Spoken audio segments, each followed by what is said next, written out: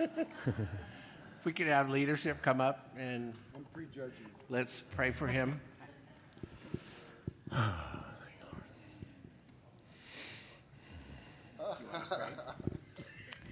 Thank you, Lord. Father, I thank you that you have given Max the words to share today, Father, and the anointing will fall on him. Father, I just ask that our hearts would be open and our ears would listen. And Father, that every time we listen to your word, Father, that we will just not only listen, but we will obey. In Jesus' name, amen. Amen. Okay. Thank you, Bob.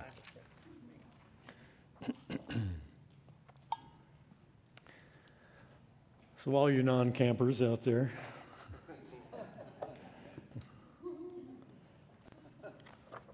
well, you don't like sleeping on a bed of rocks? Unless you have one of them luxury RVs, you know. Yeah, my wife and I were at the age that camping insisted on being in an RV because tents and hard ground, it just don't cut it anymore. You can't have a soft enough mattress on a bed of rocks. It just doesn't work for some reason. But yeah, welcome.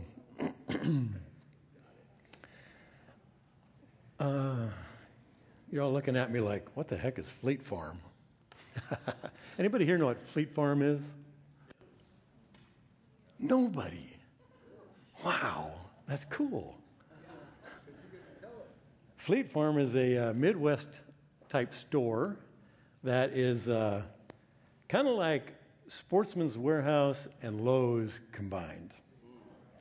They have everything. You go in there, you can buy guns, ammo, and fishing equipment, and get siding for your house, and insulation, and chairs for your lawn, and everything. It's in the store. So anyway, I was in Minnesota this June, so we went to a Fleet Farm store. That's hard to say. Fleet Farm store in Brainerd, Minnesota, and just wandered around and went, oh, this is wonderful, you know, and checked out everything and bought a couple things. But yeah, it's wonderful. I wish we had Fleet Farms here. I would definitely shop there. But, so now you know what Fleet Farm is. That's a piece of worthless information. I want to share a little disclaimer before I get started today. Really, this message is 2 years in the making. It's something that I've had pieces and parts, and I've been unable to bring it into a real message until recently. And you know, we've all gone through some pretty crazy times over the last 2-3 years, right? A little weird, and it's all challenged our faith. It's all challenged how we look at so many things. The medical community, politics, science, you know, and all these things that have kind of just been warped at us a little bit, and we've just kind of went, oh, I don't know if I want to, I'm not ready for this. So, you know, I'm kind of a very highly analytical person. I analyze everything. I'm one of these deep thinkers that when something happens, I just kind of go, what's really going on here? That's just how I'm wired. And, you know, really, I probably should have been an anthropologist. Anthropology, the study of humans, human culture, how it's developed, and what maintains it. So I find myself naturally doing that. I didn't learn that. It's just in me. It's how I'm wired. I just look at these things. I'll see a news headline. By the way, I don't watch news TV because it's too depressing. But I'll see a news headline on the internet or something, and you'll see the 8, 10, 12 word headline, and you go, what are they really trying to say to me with that very pointed headline? That's just how I'm wired. So I look at everything, and you look at the narratives that have come down through politics in the last 3 years, and you know, some of it is very, very disturbing. Anybody agree? Yeah. Very disturbing. So, you know, I've just been asking the Lord, God, how do I address this? How do we as kingdom people, what is our place? How do we live as kingdom-oriented people in these times? Because it has blanketed the earth. And America especially has felt the brunt of that in so many different ways. So I want to make a disclaimer first off. If you're young in the Lord and you're coming in and you're just like, woohoo, Jesus saved me, but you don't know much else, you can kind of tune out today. This message may not be for you. Or if you're just young, we got some young people in here, and if this goes kind of over your head because I'm going to be talking about some things that might be more on the mature level of understanding, that's fine. I don't mind if you don't get it, okay? But some of you, even you young people, might kind of go, you know what? That makes sense. That makes sense. And I hope that's the case. But mostly who I'm talking to today is you believers who have been walking with the Lord for a while. You're mature. You understand the Word of God, the foundations of our faith, and you're solid in that. But you're just going, how do I respond to the days in which we live? That's my journey. I want to know how to respond in the day in which I live. How can I be kingdom-oriented? How can I represent God in these times? So that's where we're going. I want to give you some background. I'm a very seasonal person. I like seasons. I like spring, summer, winter, fall. I like the differences, and I like differences in my life. Some people are like, man, I like everything the same. Just keep it the same. I'm good with the same. Don't throw any change at me. I'm not like that. I like some change. I like some variety. I like those high woohoo moments. And I like those places where I just kind of get stable and go, you know what? I'm going to persevere through this. I don't necessarily like the real low moments, but I find myself there occasionally. And I'm just seasonal that way. And that's okay. Some of you are very much maybe more like this on the graph. And some of us maybe are more like the graph of a seismic reader of an earthquake. Let's hope not. That's probably not healthy. But, maybe we should be a little bit more like this. It's okay to have seasons. What did Solomon say in Ecclesiastes? There's a time and a purpose for everything under heaven. Seasons. And we've gone through, and we're kind of still going through, a major season here in this nation and the earth. And a lot of us have kind of just been struggling through that and trying to figure it out. And I want to figure it out. I want to be someone who can speak to this time that we live in. So anyway, let me give you a little background of where I've been over the last 42 years. I told you this was going to be boring. I've been a disciple of Jesus for 42 years. I've experienced a lot in my walk with God. And I've been a strong advocate for the Word of God. Hear that, please, young people. Get in the Word of God. Know it backwards and forwards, especially the Gospels, especially the New Testament. Know it. Know it. Know how Jesus would respond. Know how the disciples responded. Know how Paul addressed the issues of his day. It's important. I believe in a major move of God yet to come, one that will radically shift the USA and the world. I've been a prayer warrior for that move of God for nearly 30 years. I was involved in intercession in this church as early as 1994 with Evelyn Sawtell, mighty prayer warrior, Lynette Godwin, Nancy Buffington. How many remember Nancy? Prayer warrior. 1994, I started that group, and we were passionate even then about what God wants to do. I've had major shifts in my theology over the last 20 years.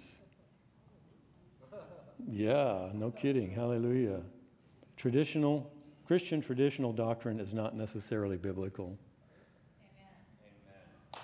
There are some things that we've believed over the last 100 years, they're not really biblical. And they have reaped a harvest of destruction in our day. We are looking at the fruit of it now. My understanding of who God is, what he is like, and how he sees things is so much more important to me than traditional thinking. And sometimes I grate people because I don't fall in line with the traditional thinking. Assessing the current cultural climate, my conclusion is not, let me say it again, is not that Jesus is coming soon. Ooh. Can I say that in church? But rather that the powers of darkness are trying to seize the moment and thwart what God wants to do in this season of time. God has got big plans. He is not interested in taking us out of this. He's interested in transforming earth. And we need to embrace that and start knowing, what does that look like? How do I do that now? How do I become an advocate for the kingdom here on earth, not just waiting to get our heinies off this planet? Amen.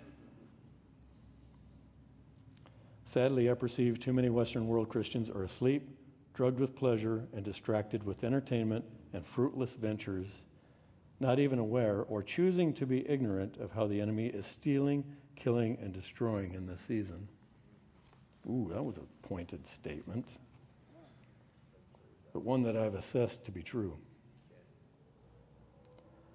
But I also believe a number of Western Christians are waking up. I didn't say woke.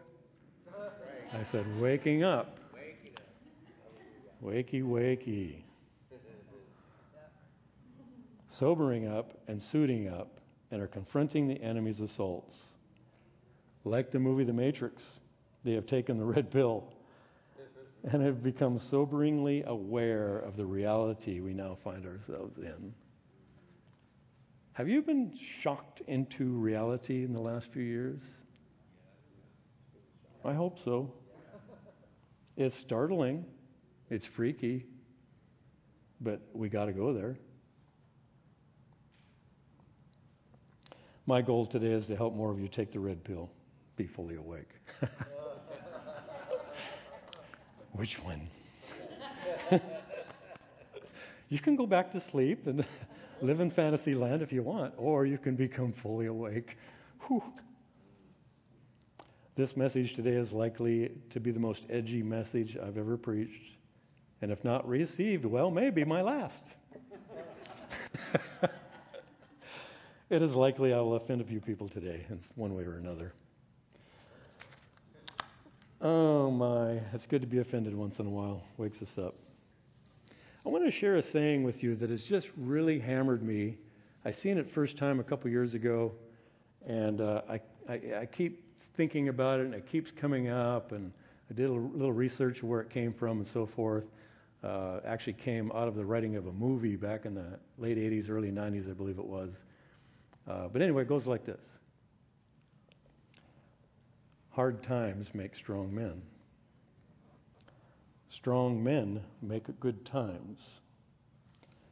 Good times make weak men. Weak men make hard times. And then you repeat to the top. Hard times make strong men and women. Strong men and women make good times.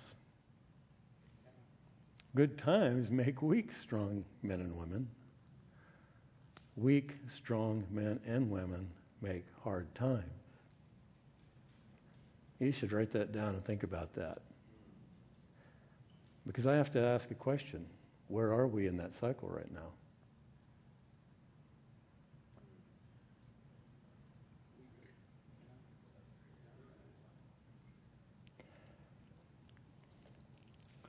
With that in mind, let's turn in our Bibles to Numbers chapter 25. We're going to go Old Testament first. These things were written for our learning, education, edification, that we might understand the times that we live in. So I'll give you a little background. Numbers 25. If you've not read the first 5 books of the Old Testament, they're said to be written by Moses. and Genesis, Exodus, Leviticus, Numbers, Deuteronomy.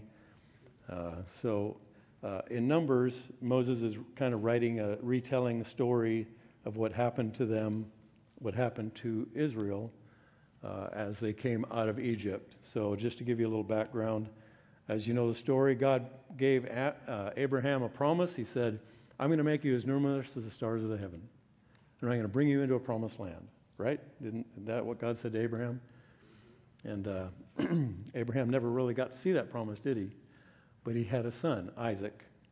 And then Isaac had a son, Jacob. And then Jacob wrestled with God, and God renamed him Israel. Israel had 12 sons. And one of those sons was Joseph. And as you know the story, Joseph was sold by his brothers into slavery, ended up in Egypt as a slave, and ended up in Potiphar's house, served there, was mistreated, ended up in prison for a season, and eventually he won the favor of Pharaoh because he had the insight of heaven. He could interpret dreams. He was a man who knew God. And God raised him up in the house of Pharaoh to become powerful. And he was second under command under Pharaoh. And as you know the story, saved Pharaoh and saved Egypt and the other nations around from the 7-year famine. Good job, Joseph, because he had insight from the Lord of what to do. And so anyway, making a long story longer, Joseph finally reveals himself to his family, Israel, and the other kids, and he invites them all to come to Egypt because there's lots of food there and they can stay there. So Israel goes to Egypt, and they're there for a great time of producing and living, and then that Pharaoh dies, and other pharaohs come on the scene, and they forget the ways of Joseph. They forget all that Joseph did, the importance to Egypt, and they begin to see that, the pharaohs are going, wow, these Israelites are really multiplying. This could be a problem. So they enslave them. So the Israelites become slaves in Egypt. And this goes on for about 400 years. And the Israelites are crying out to God, Lord, send us a deliverer. And God raises up who? Moses. Right in Egypt itself. He raises up Moses. If you read the story, it's a pretty amazing story. And Moses has to go through this transition of finding out who he is and how God has called him to this moment. And he leads the people out of Egypt. And can't help but think of Charlton Heston saying, let my people go, in the old movie. If you're my age, you probably saw the original 10 Commandments. And they came out of Egypt. They came out of Egypt, they went into the wilderness, and they're wandering around out there. And as you know, the Egyptians get drowned in the sea, and they're kind of stumbling around out there, not a whole lot going on for a while. And then they get to the border where they're going to cross into the promised land. And that's kind of where we are in the story in Numbers 25. They're getting ready to go into the promised land, but something has happened. They've been there 38 plus years, and the whole generation of adults has died off. Because God said, you will not enter my land, because they didn't bring back a good report. Remember the 12 spies that went into the promised land? They were just supposed to go check it out, see how good the land was. Well, they came back with a really negative report and said, man, we can't. There's no way we can take this land. Sounds familiar for our day. They came back to the report and said, there's no way we can take their land. There's giants in the land. It's fortified cities, and we look like grasshoppers in their sight. And God told them, he says, your generation's not going in then. So 38 years they wandered around the wilderness. That whole generation dies off. The younger ones that came out of Egypt have had children, and now there's a whole new generation. And they're still in the wilderness, but now they're getting ready to go in. They're getting ready to go in and take the promised land. They have a couple of victories. They fight some battles with some king of the Amorites. I think is Og, some weird names. King of Arad, Shihon, and Og of the Amorites. And Joshua's army defeats them. So they're kind of excited. It's like, whoa. hard times create strong men. I'm feeling it. Joshua's getting excited. We can go in. We can do this. God is with us. So now they're at that point, and now they're about to meet another kingdom, the Moabites. And they're about to encounter the Moabites and King Balak and a mystic named Balaam, a worshiper of Baal, or Baal, however you want to say it. So they're about to encounter this new army, this new people. And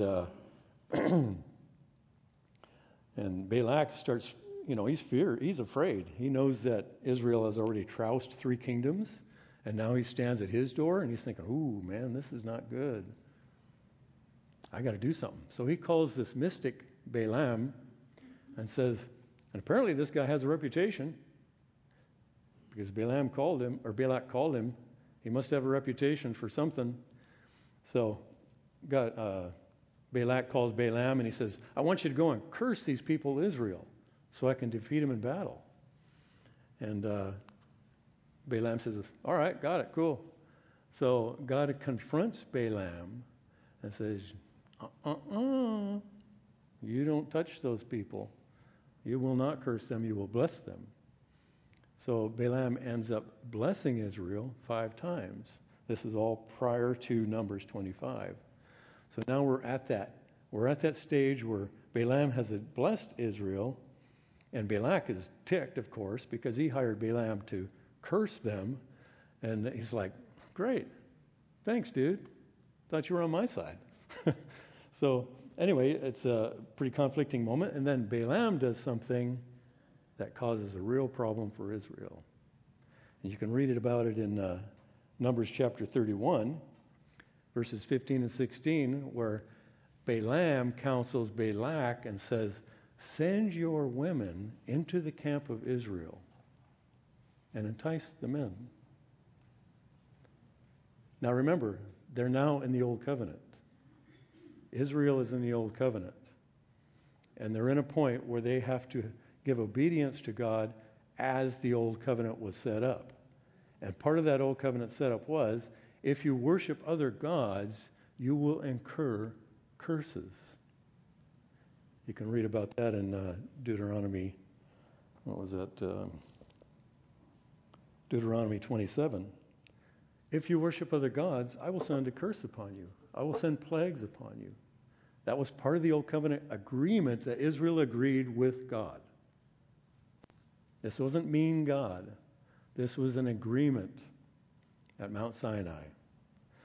So here they are. They're about to encounter the Moabites. The Moabite women come down and they entice the men and they lead them astray. And, they're doing all kinds of nasty things. And then they lead the men to worship their god, Baal or Baal. And a curse comes upon Israel and a plague falls upon Israel. Okay, so that's the background, and that's where we are at this moment. So now let's read from Numbers 25. Well, that was a lot of background, wasn't it? Thank you. So while Israel was staying in Shittim, I say that carefully, the men began to indulge in sexual immorality with Moabite women, who invited them to their sacrifices to their gods. The people ate and bowed down before their gods. So Israel joined in worshiping the Baals of Peor, and the Lord's anger burned against them, the curse of the law. The Lord said to Moses, take all the elders of the people, kill them, and expose them in broad daylight before the Lord, so that the Lord's fierce anger may turn away from Israel. So Moses said to Israel's judges, each of you must put to death those of your men who have joined in worshiping Baal of Peor. Then an Israelite man brought to his family a Midianite woman right before the eyes of Moses and the whole assembly of Israel while they were weeping at the entrance of the tent of meeting. Can you picture this? There's this atrocity going on. Men are led astray. They're worshiping the Baals. And then this guy has the nerve to, right in front of them as they're weeping at the tent of meeting of what has happened, what has come upon them, the tabernacle. They're there weeping, praying, asking God what to do. This guy brings a Moabite woman into his tent, right in front of him. When Phinehas, son of Eleazar, the son of Aaron, the priest, saw this, he left the assembly, took a spear in his hand, and followed the Israelite into the tent. He drove the spear through both of them, through the Israelite and into the woman's body. Then the plague against Israel was stopped. But those who died in the plague numbered 24,000.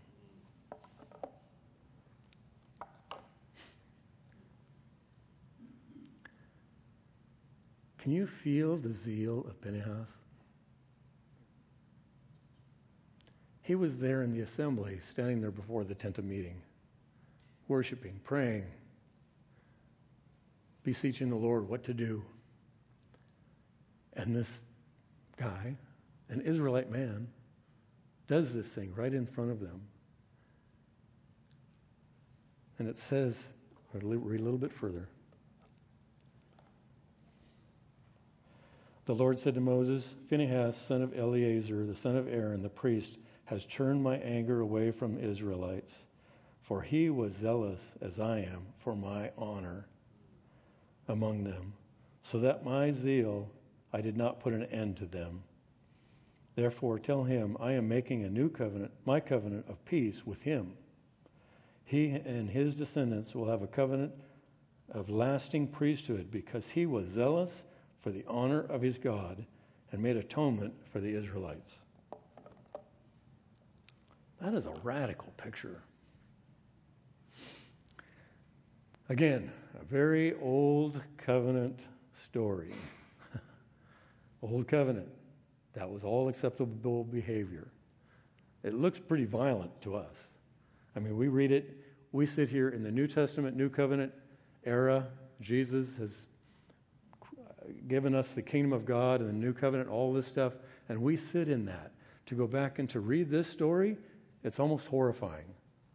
It's almost horrifying to think that that was the acceptable norm, even in God's eyes, during that season. I know. Crazy.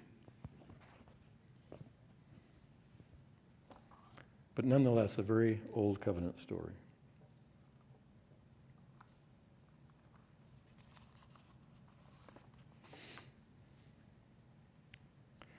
This story recently came to mind when a couple of things happened recently.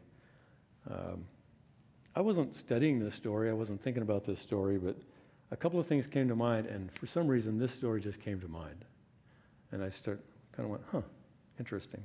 So then I started reading it and studying it. One of those things was, back in June this year, it was so-called Pride Month. And, some people in high places were proclaiming that we'll celebrate Pride Month. And to me, it's an abomination that shouldn't be celebrated. It's sin, unfortunately. The people caught in that are caught in sin, and they are captives to a sinful lifestyle. But it should not be celebrated. So our mayor in Grants Pass says, yes, we are going to celebrate Pride Month in June. And that pricked me in a way, kind of like Phinehas was pricked. I went, this is my town. This is my town. And it's a kingdom town as far as I'm concerned. Amen. So my wife and I both wrote letters to the mayor. We were gracious, but very much to the point. She got a response, I didn't, by one of their aides. But the point was, we were trying to make a point that something as crippling to humanity of a sinful lifestyle that messes people up should not be celebrated. So why are we celebrating it? And I had a bunch of stats, Revilla had, and it's just one of those things you just kind of feel like, you know what? I want to run a spear through this. This is not right. And then I had a couple of social media interactions with believers that were also celebrating Pride Month and actually participating in a Pride parade and saying what a wonderful thing it was and how I never felt so much love and acceptance and joy and freedom and how the Christian community, their Christian community was so opposed and so legalistically, anti. And I thought to myself, do you know the God you serve?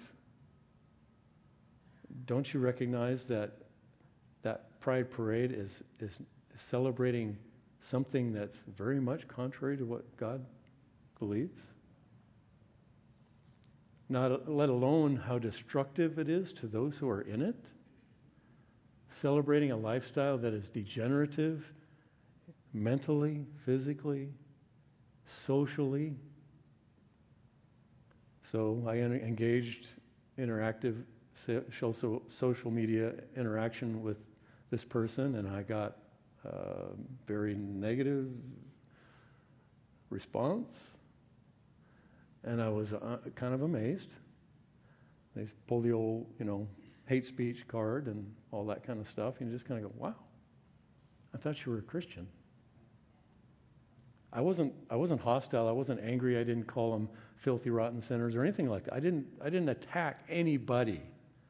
I attacked the narrative that is represented in that Pride Parade. There's a demonic narrative behind these things. Do you understand that? It's not that it's just people that are getting a little bit goofy. There's a demonic voice, entity, stronghold, or principality, whatever, that's motivating these narratives, motivating these moves. We are most definitely engaged in a type of spiritual warfare like we've never seen, not I've ever seen, in 42 years. This is the most radical I've ever seen. And it's doing something to me. It's doing something to me that, in a way, is kind of freaking me out, and in another way, is making me feel good. Because it's like hard times make strong men. Strong men make good times. Strong men turn the tide.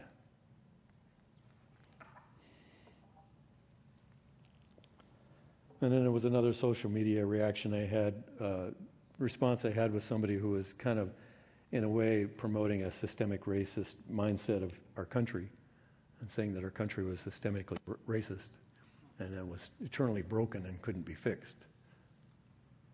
I engaged that also. I ran a spear through it. I said, no. Are there racist people? Yes. But America is not a systemic racist country. It has come further than any other nation on earth on this issue. We have been the advocates fighting it worldwide. The devil will always disguise himself as an angel of light. That's true. There's always that, oh, isn't this beautiful? Isn't this good? Isn't this rosy? No, it isn't. It's perverted. It's twisted. It's destroying cultures. It's like the whole, legalization of drugs in Oregon. Look at the wasteland it's created. Just think 5-6 years ago. Yeah, that was around, but now it's everywhere. Blatantly paraded. Derelict society conditions. And it's sad. I'm not condemning it. I'm lamenting it. And hard times make strong men.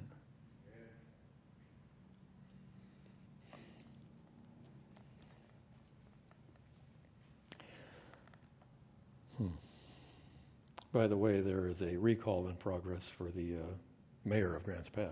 Amen. and it's gained a lot of momentum. So that which we accept, we condone, or we approve of.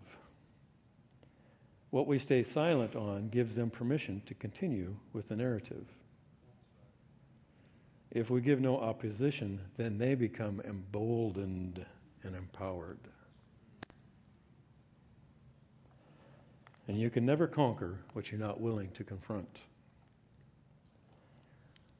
The thing I think that bothers me the most is because, and the church is guilty of this, but society in general and politicians and everybody else is guilty of this, is we have not said anything effectively. We have not stood up effectively, myself included, and said, you know what? That's not right. That's wrong. That's broken. That is toxic to our society. You see more and more of it now, thank God. But it's been pretty quiet out there and pretty quiet in churches. And I stand here today, I'm kind of glad there's only, so many people, because there's very likely I could meet somebody in here that is totally in that line of thinking, and they might think I'm totally loony, which that's okay. I decided to be a strong man in hard times. And the worst part of it is they become emboldened and empowered when we don't speak up. And we've watched that for a few years now, where there's been a lack of speaking up, and they become bolder and empowered in their positions. So it makes it a little more hard times. Makes it a lot more hard times when you speak the truth and you're called a hate speech person. When you speak the truth right out of God's word and you're called a hater or a homophobe or a whatever. Whoa. Can I say this kind of stuff in church? I told you this might be my last sermon, so I'm just going to go for it.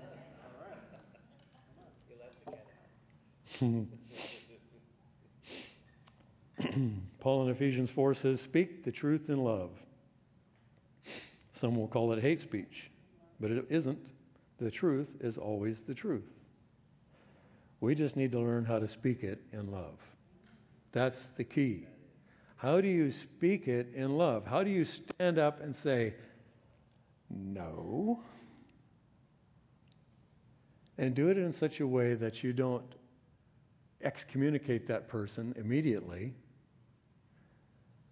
and suddenly they just kind of go, oh, I don't have any ears for you whatsoever.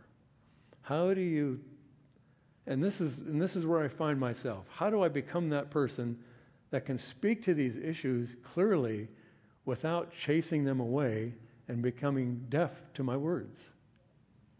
Big challenge, because they're trained to become deaf to your words. They're told that you're just this and that and toxic. Or they'll shout you down, just yell at you.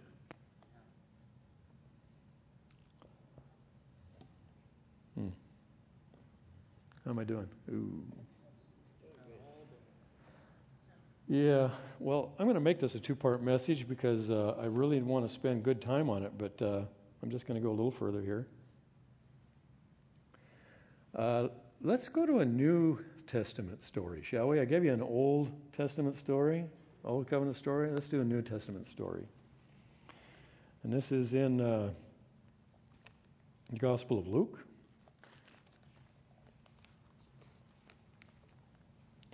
Luke chapter 22. And again, I'll set the stage. Jesus knows his time is close to being crucified. And the Passover is coming up, and he wants to have Passover with his disciples, so they find a place to do that. And they have what we know as the Last Supper. And it's at the Last Supper that Jesus says, I am initiating a new covenant in my blood. A new covenant. Now remember, he's talking to a people who have been under the old covenant for about 1,300 years, I believe it is. About that long. So that's what the Jewish nation has known For 1,300 years, Old Covenant, the law, the prophets, all of that. That's all they've known. So now he's speaking to them and he says, today I initiate a new covenant. And it's just Jesus and the 12. I don't even think they grasped the magnitude of what he said. I think for the most part it went right over their head. Until later, when they began to piece it together. It's like, whoa, now we get what he was doing. But I think at that moment, they really weren't really getting it. So anyway, he initiates the new covenant in his blood. And so things are going to change in a big way. And then he says, I'm conferring upon you a kingdom.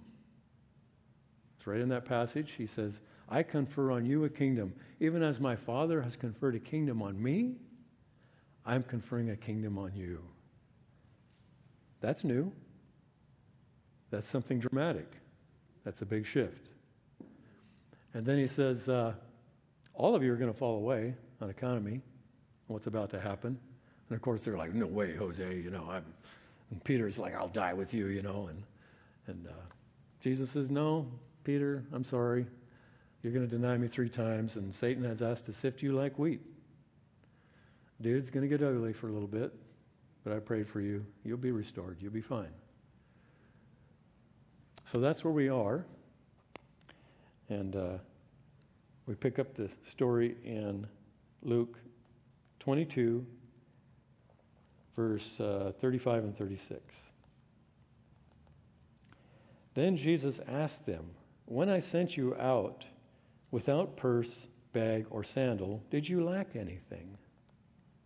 He's reminding them of when he sent out the 12 and then the 70. And he said, don't take a bag, don't take a purse, just go. A workman is worthy of his hire. You're going to find God's provision within that. So he says, when I sent you out, did you lack anything? They said, no, we didn't lack anything. It was great. Then Jesus said to them, but now, it's very important that you hear that. But now, if you have a purse, take it, and also a bag. And if you don't have a sword, sell your cloak and buy one. What in the world? But now, he's just initiated a new covenant. He's just conferred upon them a new kingdom. And he says, the way I sent you before is not the way you're sending now.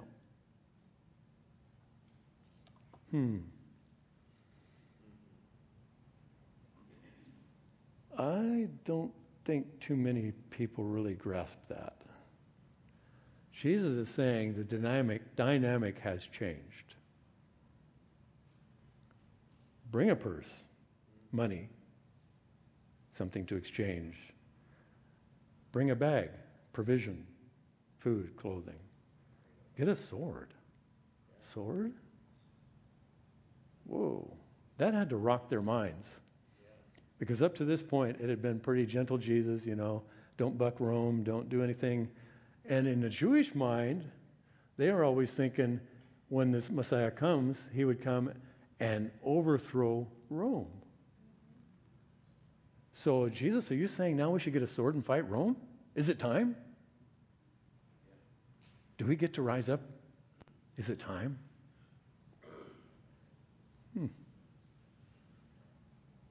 Interesting.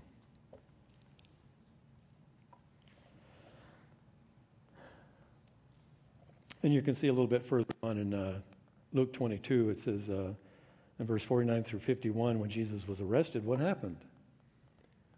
Peter got zealous and whipped out his sword and chopped off the guy's ear. It's like, oh, that was new. Never did that before. And Jesus says, no. Put it away. Heals the guy's ear. So obviously that wasn't what Jesus had in mind. We're not going out killing people. That's not why I told you to get a sword. There's something Jesus is saying here that's a lot bigger than just buy a sword. He says, I've brought you into a new covenant and a new kingdom, and you need to be prepared. You need to have provisions to function in this new dynamic.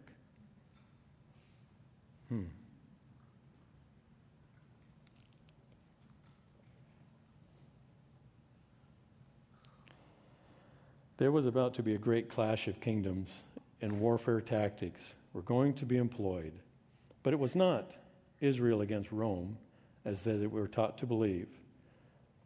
This was a call to arms of the sons and daughters of God against the evil forces of darkness in the demonic realm. That is now, and that was now, and still is, manifesting through people seduced into the enemy's corrupted way of thinking. It first started in the Jewish religious community. You remember Jesus was persecuted by who? The Jewish people, the religious leaders, those that were looking for the Messiah and thought they had it all figured out. There's a lot of people today that think they got it all figured out. I think they're going to be greatly disappointed. And then it was the Romans.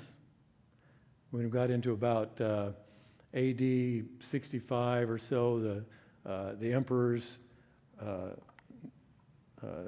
Caesars started to persecute not only the Christians but also the Jews, and became very hostile. Caesar Nero, we all know, was a very wild madman who had, umpteens of thousands of Christians and Jews murdered, and it became quite a thing, a demonic push to destroy humanity and destroy God's people. So here we are nearly 2,000 years, and this clash of the kingdoms is still going on. The dynamic is quite different. Now it isn't out swords and spears plundering and killing, not at least in America. In some other countries it is. The genocide of believers in other countries is still going on. But in this country, it's not swords and spears. It's demonic narratives trying to destroy the kingdom of God. The powers of darkness trying to destroy humanity in general and the Church of Jesus Christ specifically. This conflict rages today and is manifesting in grotesque and perverse ways right now. Can you feel the zeal of Pinchas? Is there something rising up in you that says, I hate that. I don't hate people. I hate that thing that's motivating this whole idea, this whole concept. Hang on to that. I'm not advocating violence, physical violence, in any way, shape, or form. I want you to know that straight up. We shouldn't be not going around burning abortion clinics or anything like that. But we have a powerful weapon. We have the truth. We have the truth. And the sword of the Spirit, the Word of God, is an offensive weapon. It can be used defensively, but it is primarily an offensive weapon. It is designed to cut down. I'm going to wrap it up there because I think that's a good stopping point and a good cliffhanger of where I'm going to go next time. And we're pretty much out of time. So if you would stand with me.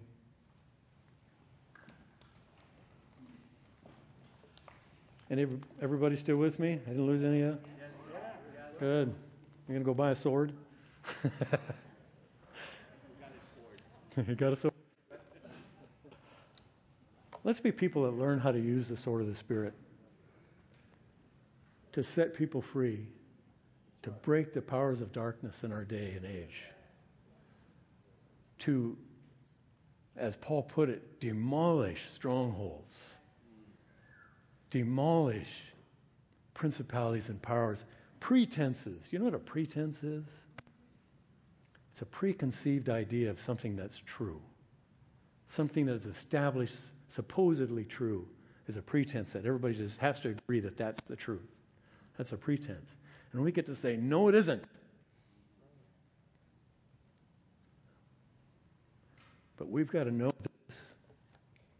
Am I still there? Yeah. We've got to know this, and we've got to know him. We've got to know his heart.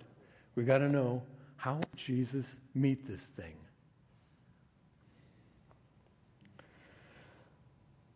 Lord, you've raised us up for such a time as this. We are not in this time by mistake. And you have brought us through a hard time. We're in the midst of a hard time because you want to raise up strong men and women. I believe that with all my heart. I believe you want to transform this nation and transform this world through people who are passionate for you, who know you. God, I pray that you would stir that in each of us, that we would find those practical ways that we could speak the truth in love, that we could bring the truth into a situation that is clouded with lies and darkness. And we can separate this, and we can bring people out of darkness into the light. You've called us to be the light of the world, Lord. Shine through us. Shine through us. Amen. Thank you. Amen. Yeah.